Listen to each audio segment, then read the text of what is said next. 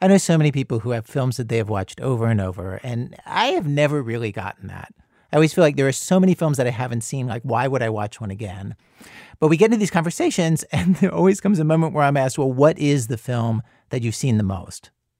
And then I have to admit, it's The Poseidon Adventure, which I know is not a good film. It's this 70s movie about an ocean liner that gets hit by a tsunami, flips upside down, and the passengers try to make their way to safety. It's part of an entire genre of films, disaster films, that have never gotten any respect. Like, nobody thinks of these films as art.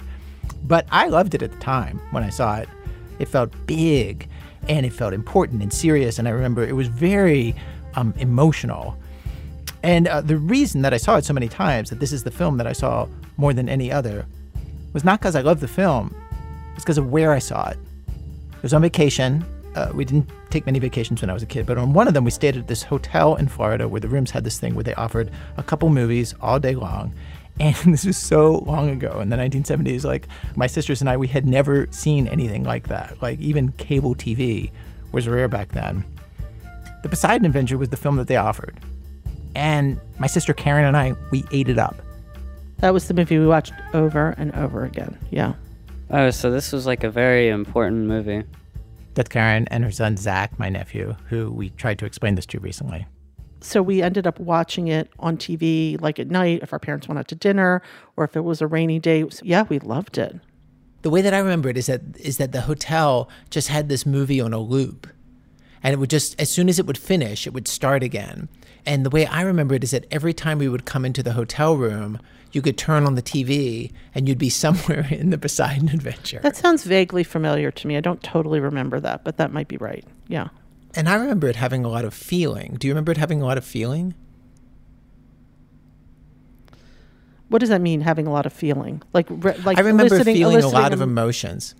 Yeah, well, it's scary and, you're really invested in their journey to, escape alive. I don't think I'm giving anything away by saying that. Sort of are. Here at the radio show these last few weeks, we've been talking about the random films that people have strong attachments to, thinking that might be a good episode of the show. And I started to think about The Poseidon Adventure. And I wondered what it would be like to see it again. Like, would it have any feeling? Would any of it feel the way it did to me as a kid? Would it feel that way to Karen? So my sister and I, we watched it, and I invited Zach too, since he's the age that we were when we watched it back in the 70s. He's 13. I was 14 at the time. Karen was 11. And I want to say, I did not expect Zach to like it. Like, he does not like a lot of films. And right away, the very first scene let us know the kind of film we were in for. A little boy visits the bridge of the SS Poseidon, this ocean liner, in the middle of a big storm.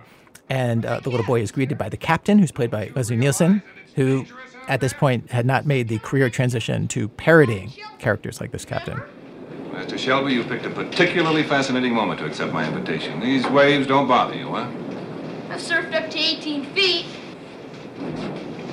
But these look more like 30. 35 to be exact. Wow, surf's really up. Oh my. Yes, sir. What's oh my? Those lines.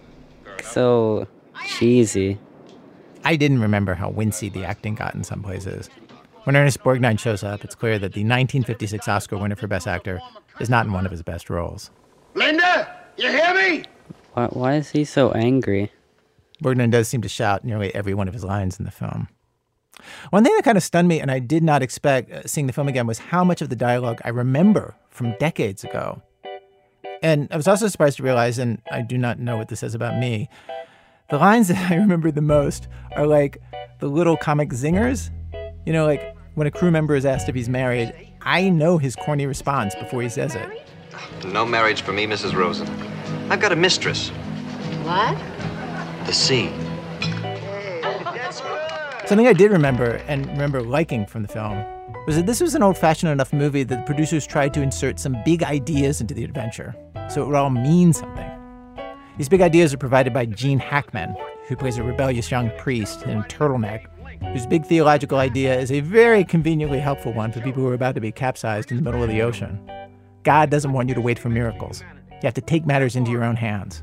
Don't pray to God to solve your problems. This is from a sermon he delivers early in the film. Have the guts to fight for yourself. God wants brave souls. He wants winners, not quitters. If you can't win, at least try to win. He comes back to this over and over through the film, rallying the passengers to fight on. I loved that as a teenager, that there was this idealistic guy with this principle that he's trying to live by and this idea about God that the film is testing. And I have to say, seeing it today, I still loved it, that they put that in there. Anyway, soon enough, right at the stroke of midnight on New Year's Eve, the tsunami hits, the boat flips, the plot line tips. In the wreckage of the upside-down New Year's party, Gene Hackman convinces only 8 passengers that they shouldn't stay and wait for God to send rescuers, but climb with him to safety. Now, please, for God's sake, come with me. They creep from deck to deck, barely escaping the rising water as they go. The ceilings of the rooms are the floors that they walk on, and the floors are the ceilings. There's a fiery upside-down kitchen. They go up slippery ladders and inverted staircases. And by the time they start dying, one by one, for Karen and me, and even Zach, it's no joke. We're in it. We care.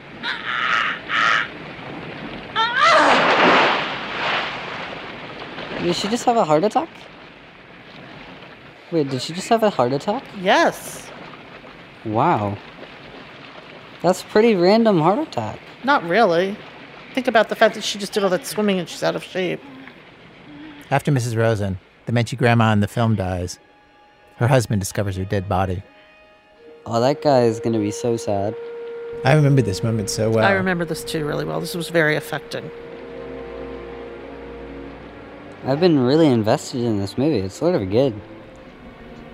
You do feel very invested? Yeah, it's like, I'm not sure what's going to happen next, unlike most other movies. I'd wondered if Zach was going to feel the same big feelings that I felt for the film at his age. And he totally did.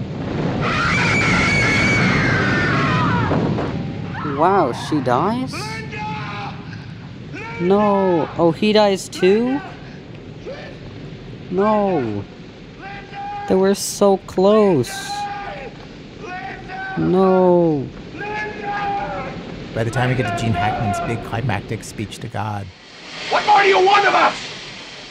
We've come all this way, no thanks to you. it was clear. The Poseidon Adventure, it does its job. It gets to you. But thinking about the experience that Zach had watching the film and the one that I was having, it's so different, right? For me, it was like walking into a room from my childhood home and finding it intact and exactly how I remembered it. Or we would get to a scene and I would remember things I didn't even realize I remembered. Is there even a name for that? When we watch a movie together, we think we're watching the same thing, but we are not. For me, The Poseidon Adventure is a portal back to that vacation and being in that hotel room with Karen and knowing those movie stars from other things they made and just that whole time in my life. I can't show Zach that movie. Well, from WBZ Chicago, it's This American Life. I'm Ira Glass. Today on our program, after months of pandemic when so many of us have been staying home and seeing way more movies than usual, we thought here at our show, let's do a movie night. A show about movies. And in particular, we decided to get people who've watched a film over and over, who see something in it most people don't see. Films for which they are an audience of one. Including somebody who went this deep with a video online, and somebody who watched a classic kids film over and over, a film that so many of us have seen. She loved it, and only learned years later as an adult that what she'd seen was only the first half of the film. Stay with us.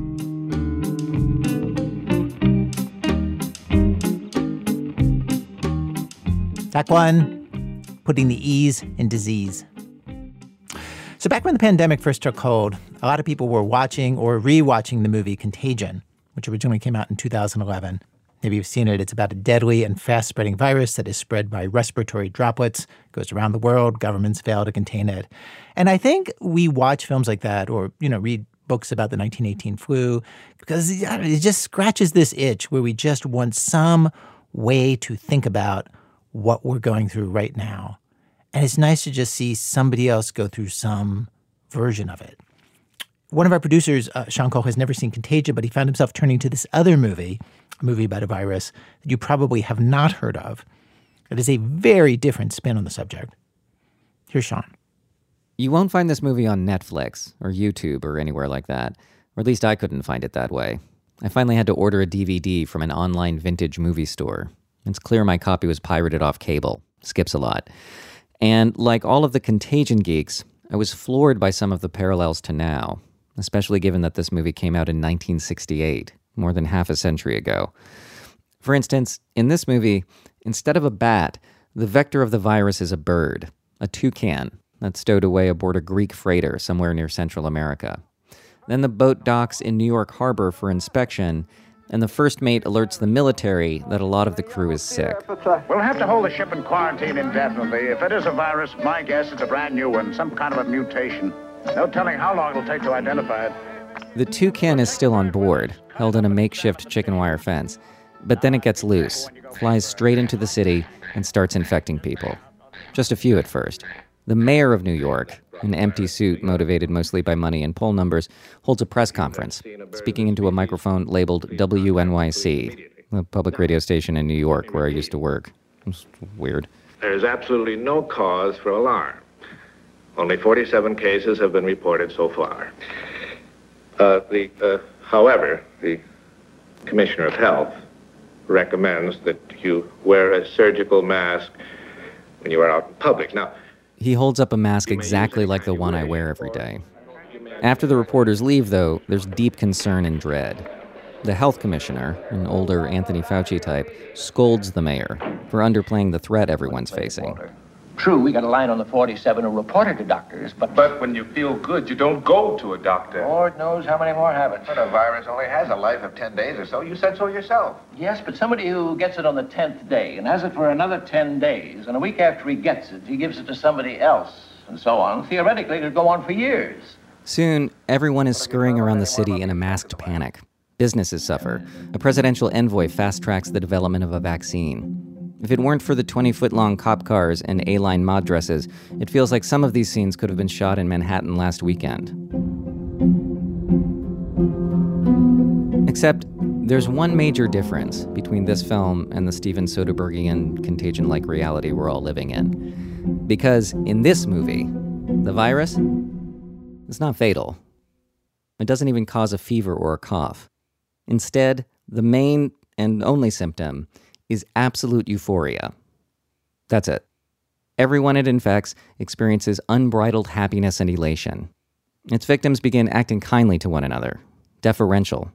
In just a couple days, the city is transformed from this... Come on, you jerk! The light ain't gonna get any greener! Well, you lazy, no good, rotten, stinking... You telling me when I came in? You're damn right I am. Who you shoving, Mac? You on the sidewalk? To this. Good morning. Nice day, isn't it? I'm sorry. Pardon me. May I help you? The movie's called What's So Bad About Feeling Good? It's a comedy, a rom-com really, and it is not a good movie, which is why you likely haven't heard of it.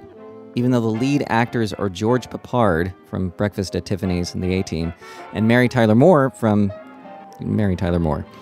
And they do a good job. Pretty much everyone in the cast is really skilled. But the whole production is outlandishly campy and caricaturistic. There are a few very awkward choices. Cartoon word balloons emerge from the toucan's mouth sometimes when it squawks, so you know what it's thinking. Oh, and there's a schmaltzy AM radio theme song, kind of a knockoff of Burt Bacharach. What's so wrong with that happy sensation, that sense of utter elation? What's so bad about feeling good? That said, it's also a great movie, in the way that silly B-movies can be so satisfying, especially the arcane ones that make you feel like a kid watching adults mess up for the first time. I have a greatest hits list of them in my head. Wild in the Streets, about ageist hippies waging a coup against the U.S. government. Invasion of the Bee Girls, about a race of murderous women, who are also bees. Both of which you can watch online for free. But since it's so hard to find a copy of this movie, let me just continue taking you through the plot in a kind of abbreviated, radioified Cliff's Notes version, for your movie-not-going enjoyment. So, George Peppard and Mary Tyler Moore are Pete and Liz, two characters who are tailor-made for this particular plot, because they don't contain an ounce of euphoria. They're brooding existentialist arty types that have dropped out of society, living in the East Village. They'd be boyfriend and girlfriend if they believed in that sort of thing. For no discernible reason, or maybe because the script wasn't working and they had to fix it quickly, there's a lot of voiceover by these two. A couple of years ago, I just like the rest of you conformists. I was in advertising. Name on the door, carpet on the floor, an ulcer, headaches, the whole bit. I wised up to that phony world and came down here. So did Liz. She was on the treadmill, too. I sure was. Uptown supper clubs, singing schmaltzy songs to the drunks, fighting to get to the top of the ladder. And then my heart got into the act and somebody stepped on it. Pills to sleep, pills to stay awake. Finally, I asked myself, for what? This was the answer. This being the communal building they live in with a tribe of other unhappy nihilists collecting unemployment. They all look a little like cave people at a gallery opening. One of them spends every hour of every day completely enveloped inside of a sack. They call her the sack. Since the problems of life are insoluble, one should draw into complete isolation and live a life of total non-involvement with other people. The sack is right. Meanwhile, a little ways downtown, the Faucian Commissioner of Health pretty quickly figures out how the virus works. And it has to be transmitted by respiration. All that bird has to do is get within breathing distance of somebody and pop goes the weasel. Cue the toucan, who flies into Pete and Liz's window one morning while they're sleeping, loiters for a minute next to Pete's face, and leaves. Pete wakes up, early, What are you doing? and heads up to the roof. Liz climbs up after him, concerned. Pete! Come here. What happened? Come here. Look. In this cruddy pile of junk, a flower. Pete, what's wrong? What's the matter with you? I don't know. Ever since I got up, I've been feeling strange, kind of. I don't think I can explain it to you, but everything seems different. Hey, listen. To what? The traffic? Kids laughing. You know why they're laughing? Because they're not old enough to read the newspaper. You take a look at the front page and then try laughing. The world's a stinking, hopeless mess. Oh, Pete, you're sick. You know, sometimes a high fever can make you feel this way. I feel great. That's what I mean. At this point, it's worth noting why someone might want to make a film about the need for euphoria in 1968. The front page Liz is talking about would include headlines like Martin Luther King is slain in Memphis, Robert Kennedy dead, police battle demonstrators in the streets. Also, Viet Cong storm U.S. Embassy. We were a nation at war both abroad and with itself, with protests and riots in cities across the country, and a presidential candidate running on a platform of law and order, and also courting segregationists. And given all that, you might ask, what is so bad about feeling good? Which is what the mayor in the movie wanted to know. In one of the first crisis management meetings with his cabinet, they're running down the symptoms for him and tell him the virus stops people from brooding. But it's worse than that. Mr. Mayor, 82% not only stop brooding, they stop smoking. 93% stop drinking. What's wrong with that? In terms of dollars and cents, it's disastrous. Our city is facing a drastic loss in income from sales tax. That's ridiculous. 47 people, drop in the bucket. But if this goes unchecked for a month, by mathematical progression, half of New York will have the virus. You know what that means? It means a loss in cigarette and liquor taxes, more than $180 million. 180 million. Brady, what are you sitting there for? Get that bird. Yes, sir.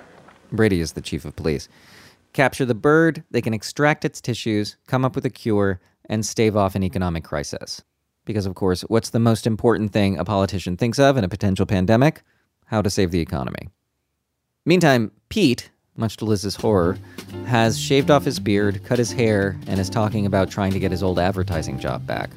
Which, quick digression, interests me because it's the opposite of subversive.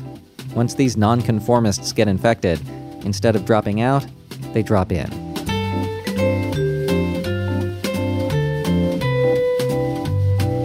Pete feels so good, in fact, that once he figures out what's quote-unquote wrong with him, he wants to share it with everyone, starting with Liz. In an age when all of us are actively avoiding each other's bodies, like the plague, because of the plague, It's wild to watch someone actively trying to spread a virus like this. One little kiss and you'll have it too. I don't want it. Just one little kiss. Do you like yourself in the morning? I don't want to keep. Well, we'll get married. A real marriage. A church wedding. Chasing her around the room. Get a little place in Jersey. Yeah, have some kids and I'll mow the lawn. And give up all this? Eventually, in a completely unbelievable moment that would never have survived the Me Too movement, Pete disguises himself as a nihilist German philosopher and tries to pressure Liz into bed, finally settling for a kiss. He exposes the rest of the gang, too. They all shave, cut their hair, queer-eye their apartments. The sack climbs out of her sack, and the toucan, remarkably, keeps coming back, becomes their pet. They call him Amigo. At the same time, the mayor is bundled off to an emergency bunker so that he doesn't get sick. A TV reporter buttonholes him on the way in. Tell me, sir, is there any truth to the rumor that there's been a spread in the epidemic? Epidemic? Oh, well, I'd hardly call it an epidemic. After all, we only have 180 million, 47 cases. Well, why then, sir, are you visiting the fallout shelter? Just a routine inspection last Friday of every month. But today is Saturday, sir. Well, better late than never. It took me watching this scene a few times, trying to figure out why it sounded so familiar. And then I was like, oh yeah. At the height of the protest outside the White House, President Trump was moved for a time to the bunker, something that hasn't happened since 9/11. I was there for a tiny, little short period of time, and it was much more for an inspection. There was no problem. Anyway, there aren't only 47 cases for long. And that is largely due to the efforts of Pete and Liz and their friends. They wage a campaign to spread the virus intentionally by subterfuge. Liz and the SAC volunteer to hand out masks to their fellow citizens, breathing on them first. While the SAC made sure that every mask was specially treated with the virus, I made sure that nobody got away without one. I was in charge of transportation, assisted by Conrad. Our specialty was a subway at rush hour. Where the biggest crowds were breathing in, we were there, breathing out. They breathe on peanuts and feed them to the pigeons. Liz and another friend get jobs as burlesque dancers. Their shtick is blowing soap bubbles into people's faces. And in just a couple of days, the number of cases explodes to about 2 million, about a quarter of the city's population. Cabbies stop in the middle of the street to let pedestrians cross in front of them. Marriage license applications flood City Hall. Pete and Liz is among them. Barbershop lines are staggering. People literally dance in the streets with joy. It's a disaster.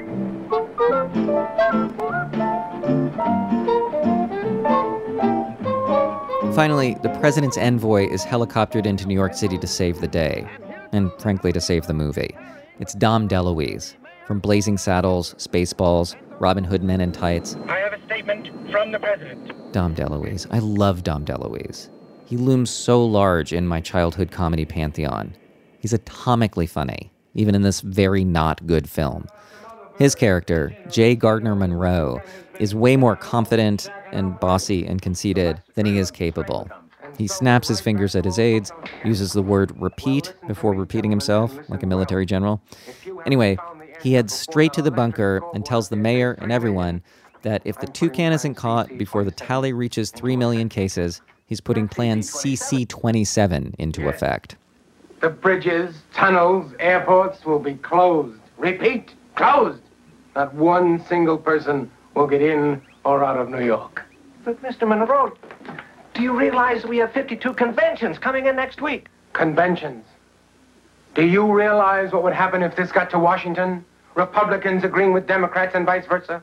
This bird could destroy our two-party system, the very foundation of our great democracy. The tally board is at 2.2 million cases at this point.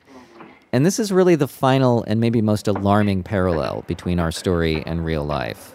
As Monroe watches the numbers tick upward, he shakes his head in disgust. Those commies sure are sneaky. Oh, come on. You don't think for one moment that this thing is just an accident, do you? Do you? When that bird landed on that ship, its position was, Longitude 82, latitude 24. 24. Not very far from Cuba, eh? Take my word for it. That bird is a hook-nosed missile, sent here by you-know-who. You-know-who, Fidel Castro. Look at the facts. When people get the bug, they suddenly love the world. Now, if you-know-who was getting ready to act up again, what would be better than to give Americans a sense of security? a false sense of security and euphoria. Mr. Monroe, you're not suggesting this virus was artificially produced in a laboratory? Yes, virus produced... laboratory, yes. Medical impossibility, just couldn't have happened. That's what they said about the power failure here in New York in '65. And what about the Asian flu? That came straight, believe you me, from Red China. Of course it's satire, and in that way it's cathartic. But when I got to that scene, it suddenly felt like every other part of the movie had been an escape from what's going on. It's funny that one of the most ludicrous pieces of dialogue is also practically a quote we've heard in the news in 2020, and not as a joke.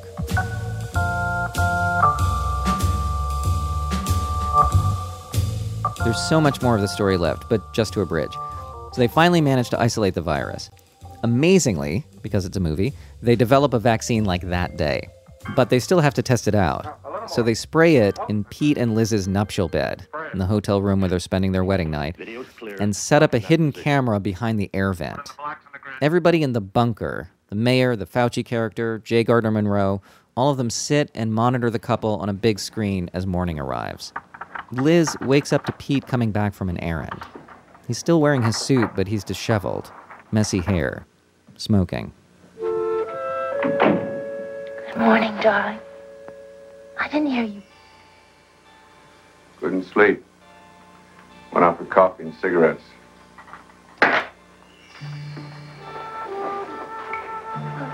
Room service is probably open. I'll order breakfast. I don't want any. Oh, but Pete, you really should eat something. Don't bug me. J. Gardner Munro, watching on the monitor from the bunker, is psyched. Well, he's back to normal. It worked, Doc. Not her. She doesn't seem to have changed a bit. And I don't know what this says about me, but of all the scenes in the movie, this is the one I remember the most clearly from the first time I saw it. I've actually kind of carried it around all of these years, because it's genuinely so sad. Liz looks like her heart is breaking in real time. No, don't ask me to go back. Remember what we had. Remember it. Cling to it. You're kidding yourself.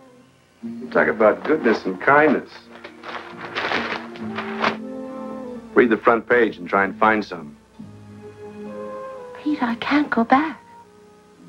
I couldn't live that kind of life ever again. Pete shrugs. Okay. You drink your poison and I'll drink mine. No doubt about him. That was certainly a positive reaction. Positive. There's a happy ending. Liz decides to leave New York and move home, but at the very last minute, she goes to say goodbye to Amigo, the bird, who's in a zoo now. And Pete's there too. Liz! They do that rom-com running thing. And just like that, they're back together. The city spews the vaccine into the air via factory chimneys and exhaust pipes, and most of New York lives miserably ever after. But some people stay pleasant and uplifted, because, major plot twist, 50% of the people who seem to be infected actually never got the virus in the first place. The joy just rubbed off on them. And Liz was one of those people, which is why she didn't get quote-unquote better in the hotel room, which is actually the moral of the movie, that happiness is a choice. But watching the movie during this pandemic, I drew another, darker conclusion. Somehow, that wiggly, weird jolt of recognition I got over and over again, what it felt like was, this is how it goes. When faced with a crisis like this, governments will minimize the severity of the danger, they'll value the wrong things, they'll focus on the economy over people's lives, and blame foreigners in an ugly, xenophobic way. I'm sure there's a version of America where all that might not happen, but we're not living in that America right now. And Pete and Liz weren't living in it either. If it's possible for human beings to do the wrong thing, we'll figure out a way. We're resourceful like that.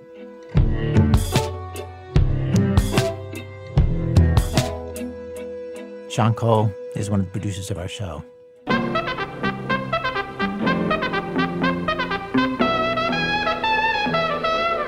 Man, I had the craziest dream. I danced with Mr. Clean and gave the white knight a helping hand. Coming up, okay, it's 5 o'clock somewhere, but in Wisconsin, they're asking, when it's 5 o'clock here, does that really mean 5 o'clock? That's in a minute from Chicago Public Radio when our program continues. This American Life, I'm Ira Glass. Today's program, Audience of One. Stories about people watching movies and watching some other things too, and seeing something in them that other people do not. We have arrived at Act 2 of our program. Act 2, late registration. So, verite political documentaries are not everybody's thing, especially if they are over 5 hours long and go straight to video. But one of our producers, Ben Calhoun, discovered one that he found pretty mesmerizing. It concerns Kanye West. As you probably know, Kanye West is running for president. He's not on the ballot in enough states to actually win the presidency, but he's in some key battleground states, including Wisconsin. Of course, a celebrity on the ballot will always siphon off at least some votes. And in Wisconsin, both parties are scrounging for any little pocket of votes that they can get. Because, as you may recall, in 2016, Donald Trump won Wisconsin by just 23,000 votes out of 2.8 million cast. So any tiny wedge of votes could possibly make the difference and determine who wins the state this time. Which brings us to the video Ben saw. Here he is. This 5.5-hour video is of the Wisconsin Elections Commission, deciding whether Kanye West would get to appear on the state's ballot in November. Wisconsin, my home state, it's like a lot of places. If you're Kanye West or anyone who's not from a major party, you got to collect a certain number of signatures to get on the ballot. In Kanye West's case, a company flew in canvassers who started circulating petitions just one day before the signatures would have to be turned in to state elections officials at 5 p.m. So they collect and collect. Next day comes, Tuesday, August 4th, and we arrive at the deadline, 5 p.m. A tiny moment, cradled between 4:59 and 5:01, a speck on the surface of American history, but one that would spiral out into a marathon political debate.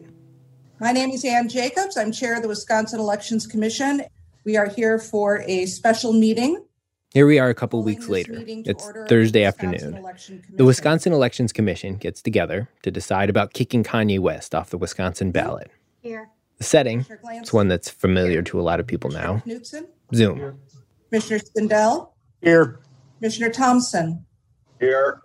The camera toggles between the 6 commissioners. There's 3 Republicans, 3 Democrats.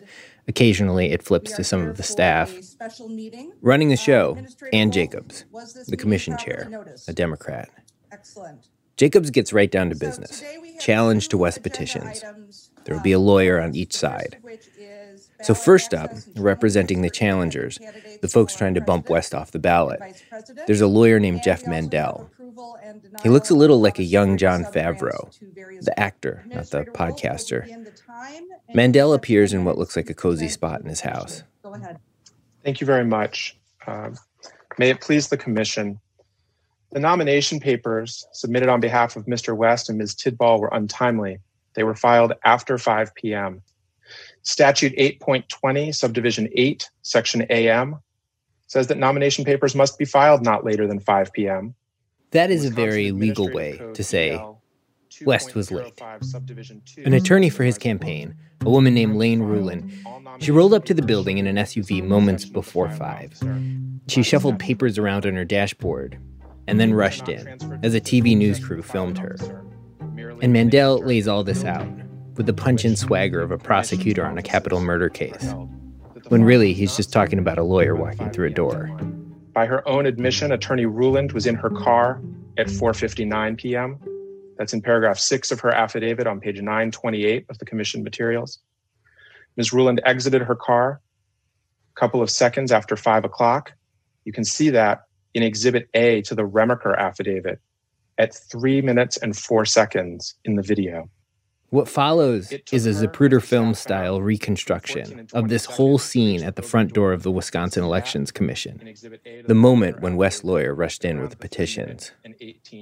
Mandel has stitched all this together from affidavits, a TV news story, and a video from a Democratic Party operative who filmed all this, including a shot of his Apple Watch for a timestamp. Ms. Ruland entered the building no earlier than 14 seconds after 5 o'clock. Her colleague followed 8 or 9 seconds later with the bulk of the papers. That left them no more than 36 seconds to walk the length of the first floor, to wait for the elevator, to ride to the third floor, to wait for the doors to open, to walk to the main desk of the commission, and to transfer the papers to the filing officer. That cannot happen in 37 seconds. The staff memo reaches that conclusion on page 15. The papers were in the elevator and not in the filing clerk's possession at 5:01. Maybe you've seen stories about how Republican fingerprints are all over Kanye West's nebulous presidential campaign. There was no attempt to hide them in Wisconsin. The company that hired the canvassers, who got West's signatures, it's reportedly run by a Republican operative. It did the same thing for him in Ohio, West Virginia, Arkansas. Lane Ruland, the lawyer who dropped off his petitions in Wisconsin, she used to work for former Republican Governor Scott Walker and the Republican Party of Wisconsin. She recently represented the Trump campaign in a lawsuit. When the Milwaukee Journal-Sentinel dug into who was listed on West's paperwork, it found one Republican activist and operative after another. Black officials in Milwaukee have accused Republicans of helping West's candidacy as a cynical and insulting attempt to divert black voters away from Joe Biden to aid Donald Trump. Wisconsin Republicans haven't admitted that. They've also conspicuously not denied it. Asked about the Republican attorney who submitted West's paperwork, a GOP spokeswoman told the newspaper, quote, "It appears that Kanye West made a smart decision by hiring an experienced election attorney."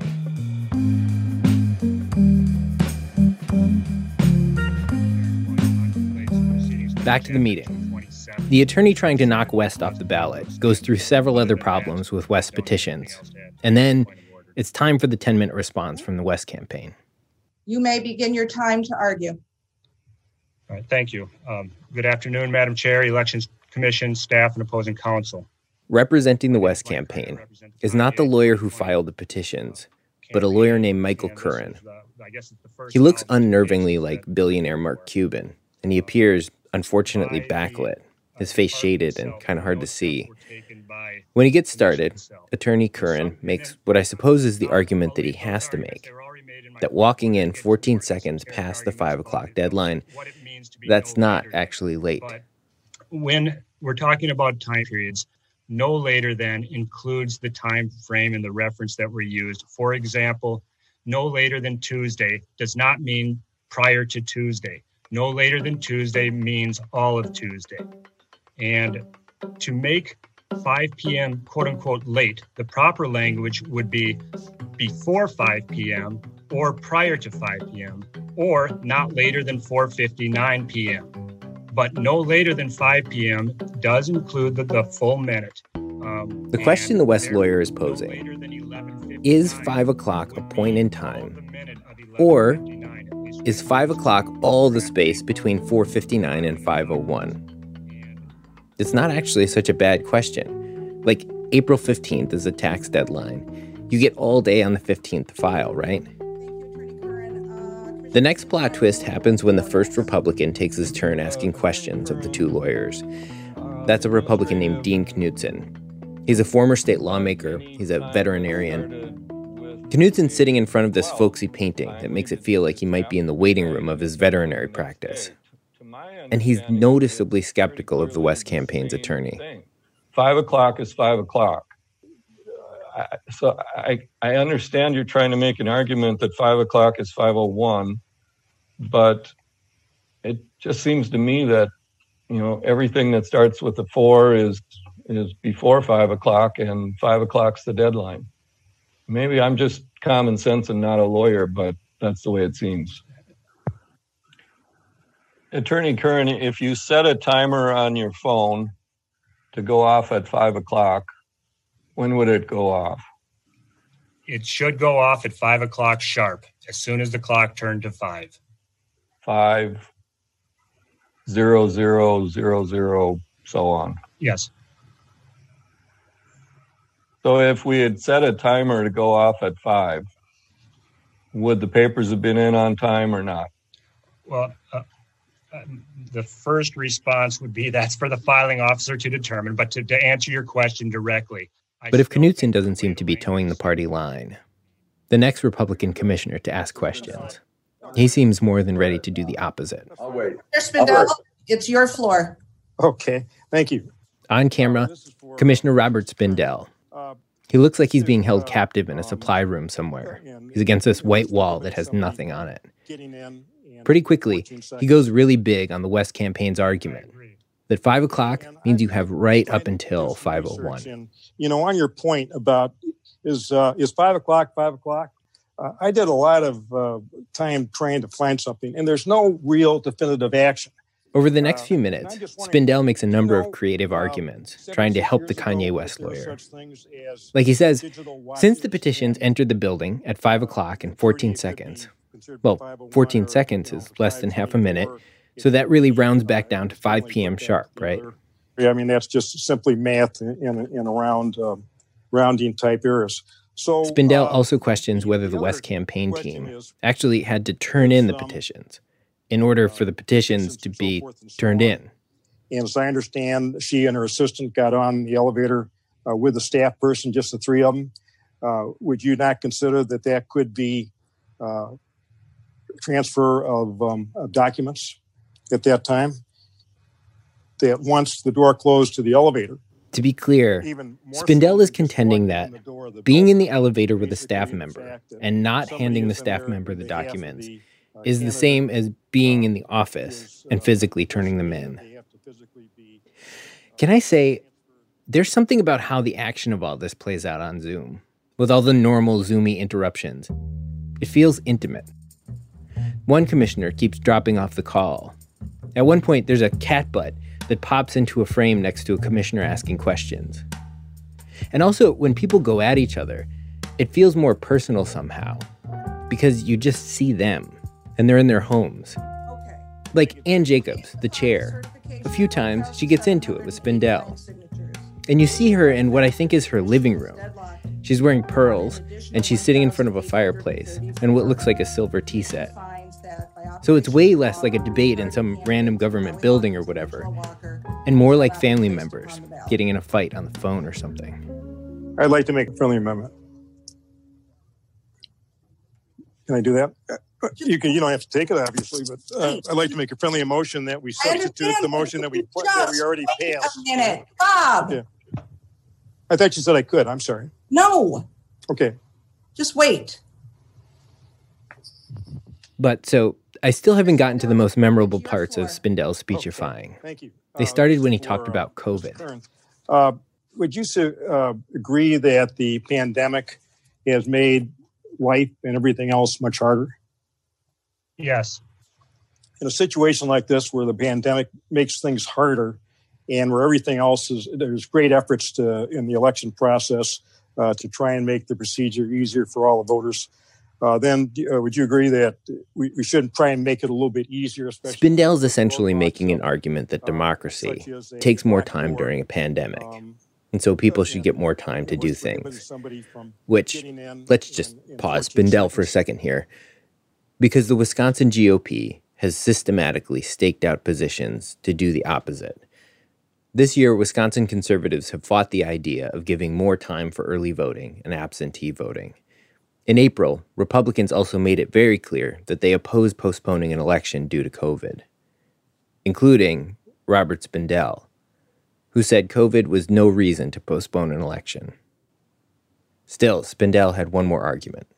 Wisconsin Democrats, which is the people that are bringing this challenge, my question is, when are they going to stop suppressing the black vote?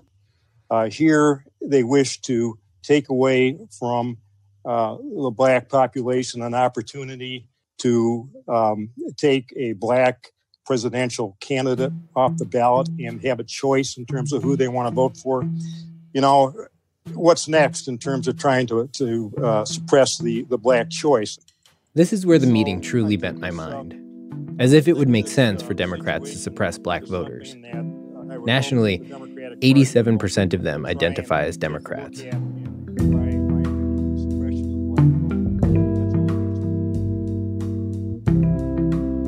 I couldn't help but think, watching this, that here we are in the throes of the seismic election cycle, one in which lots of people on both sides argue that the people on the other side, they're out to destroy the country.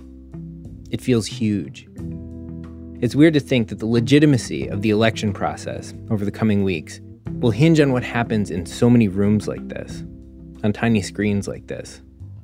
With public servants and volunteers and campaign workers, they'll be wrestling over rules and deadlines and signatures and postmarks. This video, it's actually kind of a sneak preview. And honestly, I think we'll be lucky if it looks like this meeting. Absurd as it got at times, I respect this so much. These commissioners are paid a little over $100 a meeting. They have to read hundreds of pages of documents to prepare for this. And they went around and around and around, splitting this 14-second hair every which way. For the vast majority of the time, people were thoughtful, and they were willing to step across party lines if that's what they had to do to get to what they thought was fair. Mostly, they seemed like they were trying to do what was right. And in the end, a very simple argument won out. There was precedent, lots of it. Many people had missed deadlines in the past, and whether by a lot or little, they just couldn't accept it. I vote aye. The motion is carried 5-1. And just like that, Kanye West was off the Wisconsin ballot. The remainder of this video is worth mentioning. If you'll just give me one more minute here, I'll sum it up for you. While Kanye West's campaign made the headlines the next day, the Wisconsin Elections Commission also made another decision that night, one with the power to affect the outcome of the presidential race. Also on the agenda that evening was a challenge seeking to bump the Green Party candidates off the ballot, on something that's really pretty technical. See, during Wisconsin's signature collection period, the VP candidate for the Green Party seems to have moved. So her address at the beginning, it doesn't match her paperwork at the end. Republicans were like, that's nitpicky BS. But the Democrats wouldn't budge. And the end result? The Green Party was gone. Just like West, removed from the ballot. And you don't have to look far to see the enormous stakes of that decision. You remember how in 2016, Donald Trump won Wisconsin by 23,000 votes. That year, the Green Party candidate, Jill Stein, she got 31,000 votes in Wisconsin.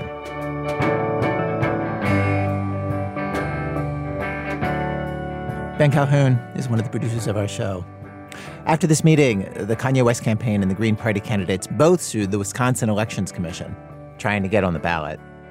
The Green Party went to the state Supreme Court and lost, so no Green Party. In the Kanye West campaign's lawsuit, a judge also ruled no.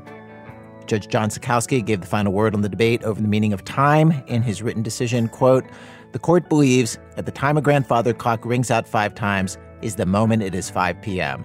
The court used the analogy of midnight. There is significant difference between 11:59 p.m. and 1 second after midnight. The passage of a second after midnight confers an entirely new day." In other words, quote, the court finds that basically 5 o'clock is 5 o'clock.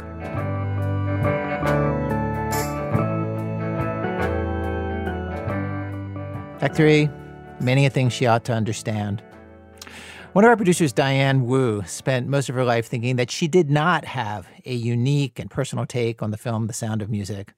The Sound of Music, after all, everybody loves it. What's there to say? And then she learned no. Her take is very different. I watched The Sound of Music all the time as a kid. It was one of maybe 6 VHS tapes we had at home, along with Bambi and 101 Dalmatians. And a few years ago, I was talking with a friend about how much I loved the movie growing up. And he said, "Me too, though the Nazis scared me." And I said, "What Nazis?" And that's when I learned I'd never seen the second half of the film. It turns out the movie came out in a 2 VHS box set, and I, for some reason, had only ever seen the first tape. My dad doesn't remember a second tape either. And why would you need one? The first half makes perfect sense on its own. Here's the plot. It's a movie about a woman named Maria who is sent to the countryside to babysit a giant family of children with a mean dad, the Von Trapps. Maria shows up, bubbly, fun, and teaches them to sing and play and be kids, all against the wishes of their father. But the singing wins him over, they sing together as a family, and finally at a party, the kids sing a beautiful song for the guests, Farewell. And after that, Maria, having successfully fixed the family, leaves. Just like Mary Poppins did when she fixed that family. And that's the end of the movie. I had very clear, fond memories of the goat herd puppet show and the scene in the gazebo where Liesl, the oldest daughter, secretly met with the mailman she was in love with, and they sang and danced, and it was so romantic. I had no further questions about any of the characters. So when I learned that there were 70 more minutes to the film, I didn't bother going to look for them. The Sound of Music was a full, complete, and wonderful artifact from my childhood. I didn't want to taint it with Nazis. But when my coworker Lena, who's producing this week's show, and is a musical theater fan, which I most definitely am not, when she found out I still hadn't seen the whole thing, it seemed heretical to her. She couldn't let it stand. So we watched it together over the internet one Sunday afternoon. And I prepared to have a childhood memory either slightly enhanced or completely ruined. Before we started, she had me predict what was going to be in the second half. I want, and this is based on my childhood memory and just like what I would like to see, is the second half is just focused on my favorite two characters, Liesl and the hot mailman. I want to see their courtship and then they get married, and that's the end of the movie. We hit play and started at the very beginning. Started with a part I know. And the first half was more or less the simple, sunny movie I remembered. Seeing the kindly and dour nuns come on screen early on was like recognizing teachers I had in elementary school. Reverend Mother. Sister Bernice. I simply cannot find her. Maria? There was that gazebo scene when the mailman and Liesl sing to each other. I am 16, going on 17. I know that I'm naive. Then whirl around the gazebo, dancing. Oh my God, this still looks like so much fun. Watching now, though, I saw a lot of things that I had completely missed as a kid. Because, as a child, I'd apparently ignored anything that adults who were not Maria said to each other. Literally none of that dialogue registered. It was like the mumbly grown-ups in Charlie Brown. My kid self had edited full characters out of the film. I barely remembered the Baroness who wants to marry the dad. This really is exciting for me, Georg, being here with you. Trees, lakes, mountains. When you've seen one, you've seen them all. That is not what I mean, and you know it. So, any of their plot lines that were not resolved in the first half, moot. I also missed, of course, how Maria and the dad supposedly fall in love. The dad, by the way, was even meaner than I remembered. Just cruel to Maria. Turn around, please. What? Turn. Hat off. It's the dress. You'll have to put on another one before you meet the children. But I don't have another one. And because of that, I still had a lot of trouble squaring the idea that anything between the two of them was remotely romantic. He thinks he's in love with you. But that's not true. Oh, they really spell it out. Yeah, buddy, you missed kind of a lot. Surely you've noticed the way he looks into your eyes. And you know, you blushed in his arms when you were dancing just now. The one romance that still sparkled was between Liesl and the mailman. Though, watching again, I have to say the mailman was not as cute as I remembered. It's the mailman! Oh, he kind of looks like a Nazi. Rolf, the mailman, comes back later in the first half to throw rocks on Liesl's window. That moment I remember. Again, so dreamy. But the one that followed was completely over my head as a kid. I didn't see. I didn't know you were... Heil Hitler! Oh. Heil Hitler? Yeah. Heil Hitler. The hero of my version of The Sound of Music, who I'd hoped the second half would center around. He was the Nazi. Also, not the mailman. Yes, he was wearing a uniform and delivering messages, but he was not employed by the Postal Service, as my child self had understood. He was some kind of military messenger. The first half is peppered with a few more hints like this, that things are going to take a turn, historically, in the second half of the movie. Uneasy talk about Austrian flags and something called an Anschluss, but all against the backdrop of a glamorous party. They're kind of easy to miss, if you're 7. The last thing I missed as a kid? The big title card that says intermission in yellow script that comes on screen after Maria closes the door. Maybe it was on the second VHS. Lena and I fast forward through the music at intermission, and the second half starts. Oh my God, Lena! I can't believe there's more. This is like a second movie for you. 2, 3. Oh, this is really weird. You haven't seen any of this. 5, 6, 7. Except as the second half starts, I suddenly feel like I have seen all of this. Watching the children play ball in their backyard felt strangely familiar. 6. Oh. I'd spent so much time already with the Von Trapps at their home that this new scene just felt like part of my memories. This confusing deja vu sticks with me all the way through the scenes of Maria back at the Abbey. It's not until the dad goes to meet Maria at the gazebo and declare his love for her that I am certain I have never seen this before. Do you know when I first started loving you? That night at the dinner table when you sat on that ridiculous pine cone. What?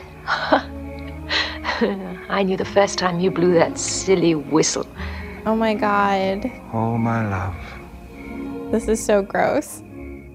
They basically just stared at each other 3 times, and now Maria was letting this horrible man marry her? I could not believe it.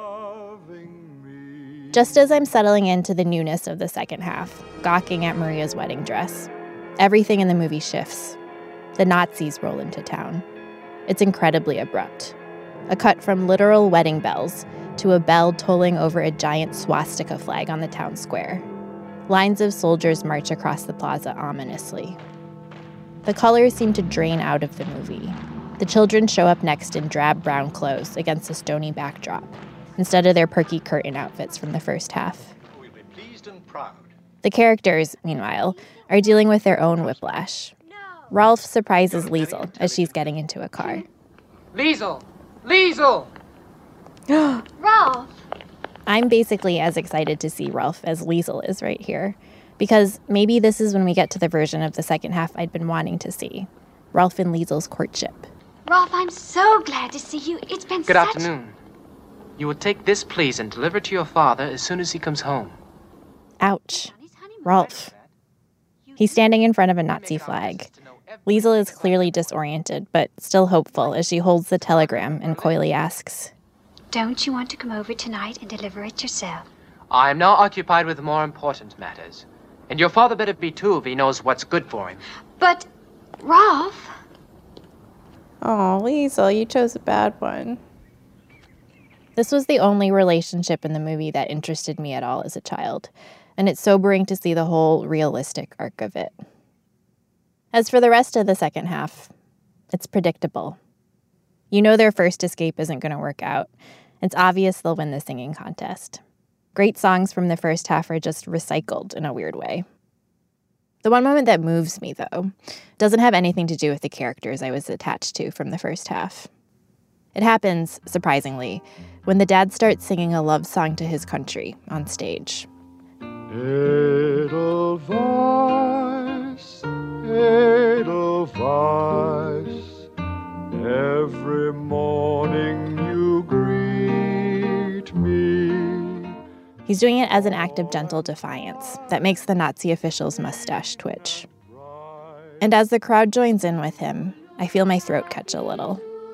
They remind me of people all around the world this summer, in Hong Kong, Beirut, Belarus, here in America, who are longing to hold on to something as their own countries change, rapidly, excruciatingly around them.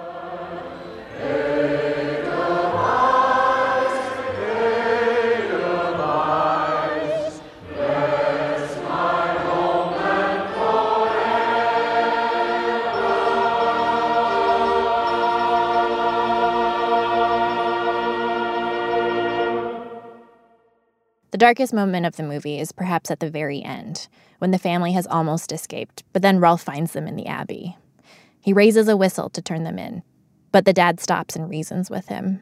You don't really belong to them. Stay where you are. Come away with us before it's too late. Ralph looks scared and boyish. He relinquishes his gun and leans over, relieved. But then the dad takes it one step too far. You'll never be one of them. Lieutenant! Lieutenant, they're here! They're here, Lieutenant! Ralph chooses to betray them. It's such a sinister and dissonant scene, held up against the cotton candy first half. The family still makes it out in time, but in spite of him, not with his help. And that's the actual end of the movie, as far as I know, today. So here's my conclusion, having seen it all. You don't need the second half. It's actually better without it. The second half just takes one of my kids' self's favorite characters, Ralph, and makes him a villain. Then takes the worst character, the dad, and makes him a hero. There are barely any new songs. Maria disappears as a person. Liesl just looks uncomfortable the whole time, trying to act like a child for another hour. Everything memorable and iconic about the movie. My favorite things, the kids singing goodnight, Doe a deer, that all happens in the first half. But then I was at the beach this weekend with a friend, staring at the clouds and the kids throwing sand. And he said a thing that changed my feeling about the second half. He told me that, lately, he can last about 3 minutes feeling like everything is normal before he remembers it isn't. It made me understand the urge to include the dark end of the story in the movie about the singing family. Because once everything in the world has changed, you can't really will it to stay outside the frame.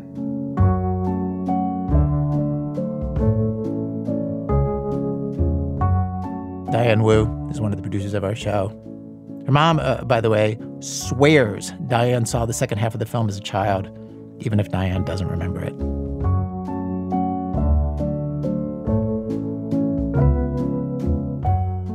Act 4, the kid namaste in the picture.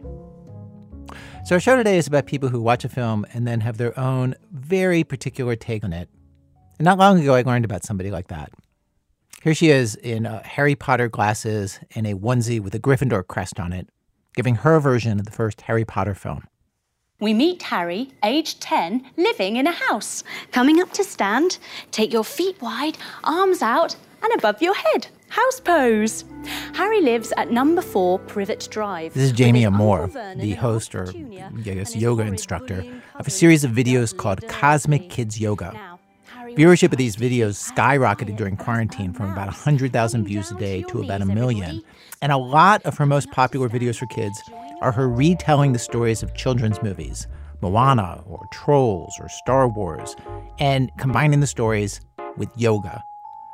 This spring during quarantine, I watched a 6-year-old regularly and very happily do yoga for a half hour with these YouTube videos before starting his day of remote learning first grade. I would walk by and I would just get totally caught up in these videos. And I have to say, a lot of my pleasure and complete fascination with them was seeing the ingenuity that Jamie Amore uses to incorporate the poses into the storytelling.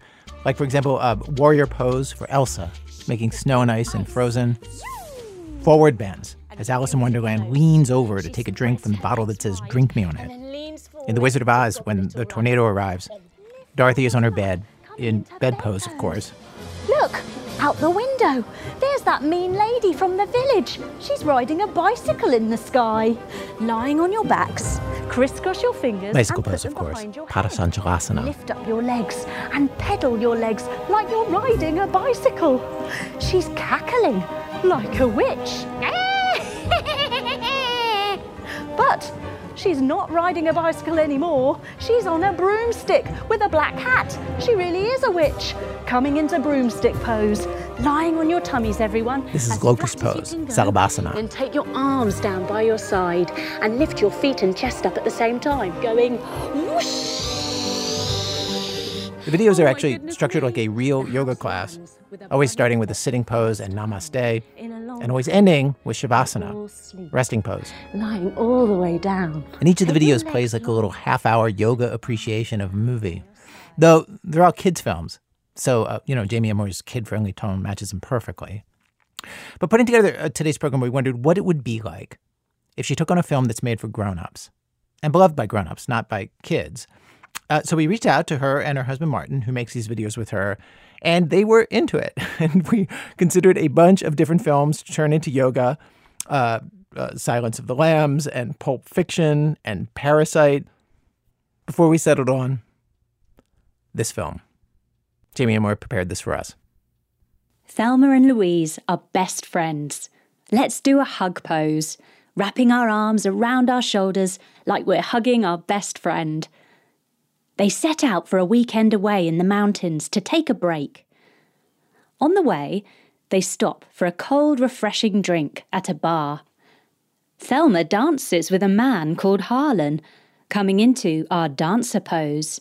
Standing on one leg, we catch our foot with our hand behind us and lift it as we reach forwards with our other arm. Harlan wants to do more than dancing with Thelma, but she doesn't want to. Louise finds them and is so angry at Harlan that she shoots him in the chest, coming into our shooter warrior pose. Standing 1 foot forward, 1 foot back, we bend our front knee and open our arms wide. Pew! Thelma and Louise whiz off in the car, coming into car pose, sitting with legs out long, arms forward to hold the steering wheel. Oh dear, what have they done? On the road, the women meet a handsome, friendly young man called J.D. Thelma rather likes J.D. and invites him for a sleepover. In the morning, J.D. wakes up, coming up to stand, reaching our arms up to the sky. We wave and say, "Hello, son." And while Thelma and Louise go to breakfast, J.D. steals all of Louise's money. Oh dear. Thelma feels really bad.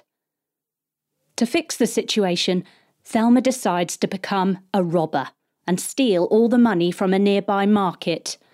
Naughty Thelma. Now the police are after them. Thelma and Louise arrive at the Grand Canyon, coming to stand in our mountain pose. Standing with our feet hip distance, arms by our side, we become as still and strong as the mountains. They take a breath together, soaking up the incredible view and the peace of this place. All of a sudden, a helicopter thunders into view, jumping our feet wide and clapping our hands up over our heads. The dust swirls and the sirens scream. Arms wide, we spin, side to side to side. They're trapped. Thelma looks at her best friend. Listen, let's not get caught. Let's keep going. Louise checks if Thelma is sure. She nods. Louise cups Thelma's face and kisses her, cupping our faces to feel our cheeks. Louise steps on the gas, stepping 1 foot forward. As the car screeches forward, Thelma and Louise clasp hands. The car flies off the cliff, coming into our flying pose, lifting up our back leg, balancing on our standing leg and taking our arms out wide. We're flying! After all that action, we're ready to relax now. So we lie down and let our bodies feel heavy. We close our eyes and take a big, deep breath.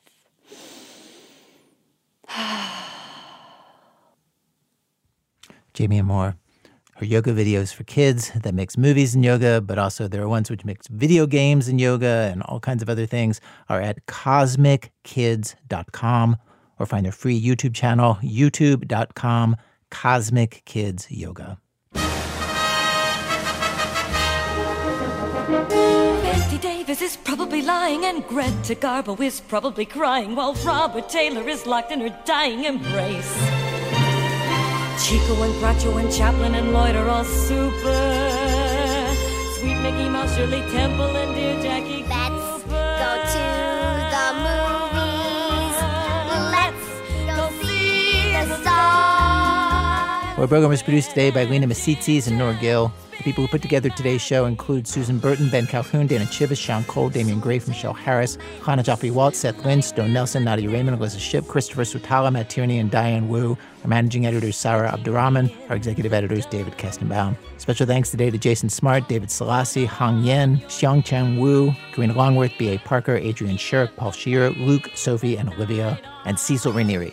This American Life is delivered to public radio stations by PRX, the Public Radio Exchange. Our website, where you can listen to any of our over 700 shows for absolutely free, thisamericanlife.org. Thanks as always to our program's co-founder, Mr. Troy Mautillo, who says he has one rule about drinking during the pandemic. Before 5 p.m. or prior to 5 p.m. or not later than 4:59 p.m. I'm Ira Glass. Back next week with more stories of This American Life.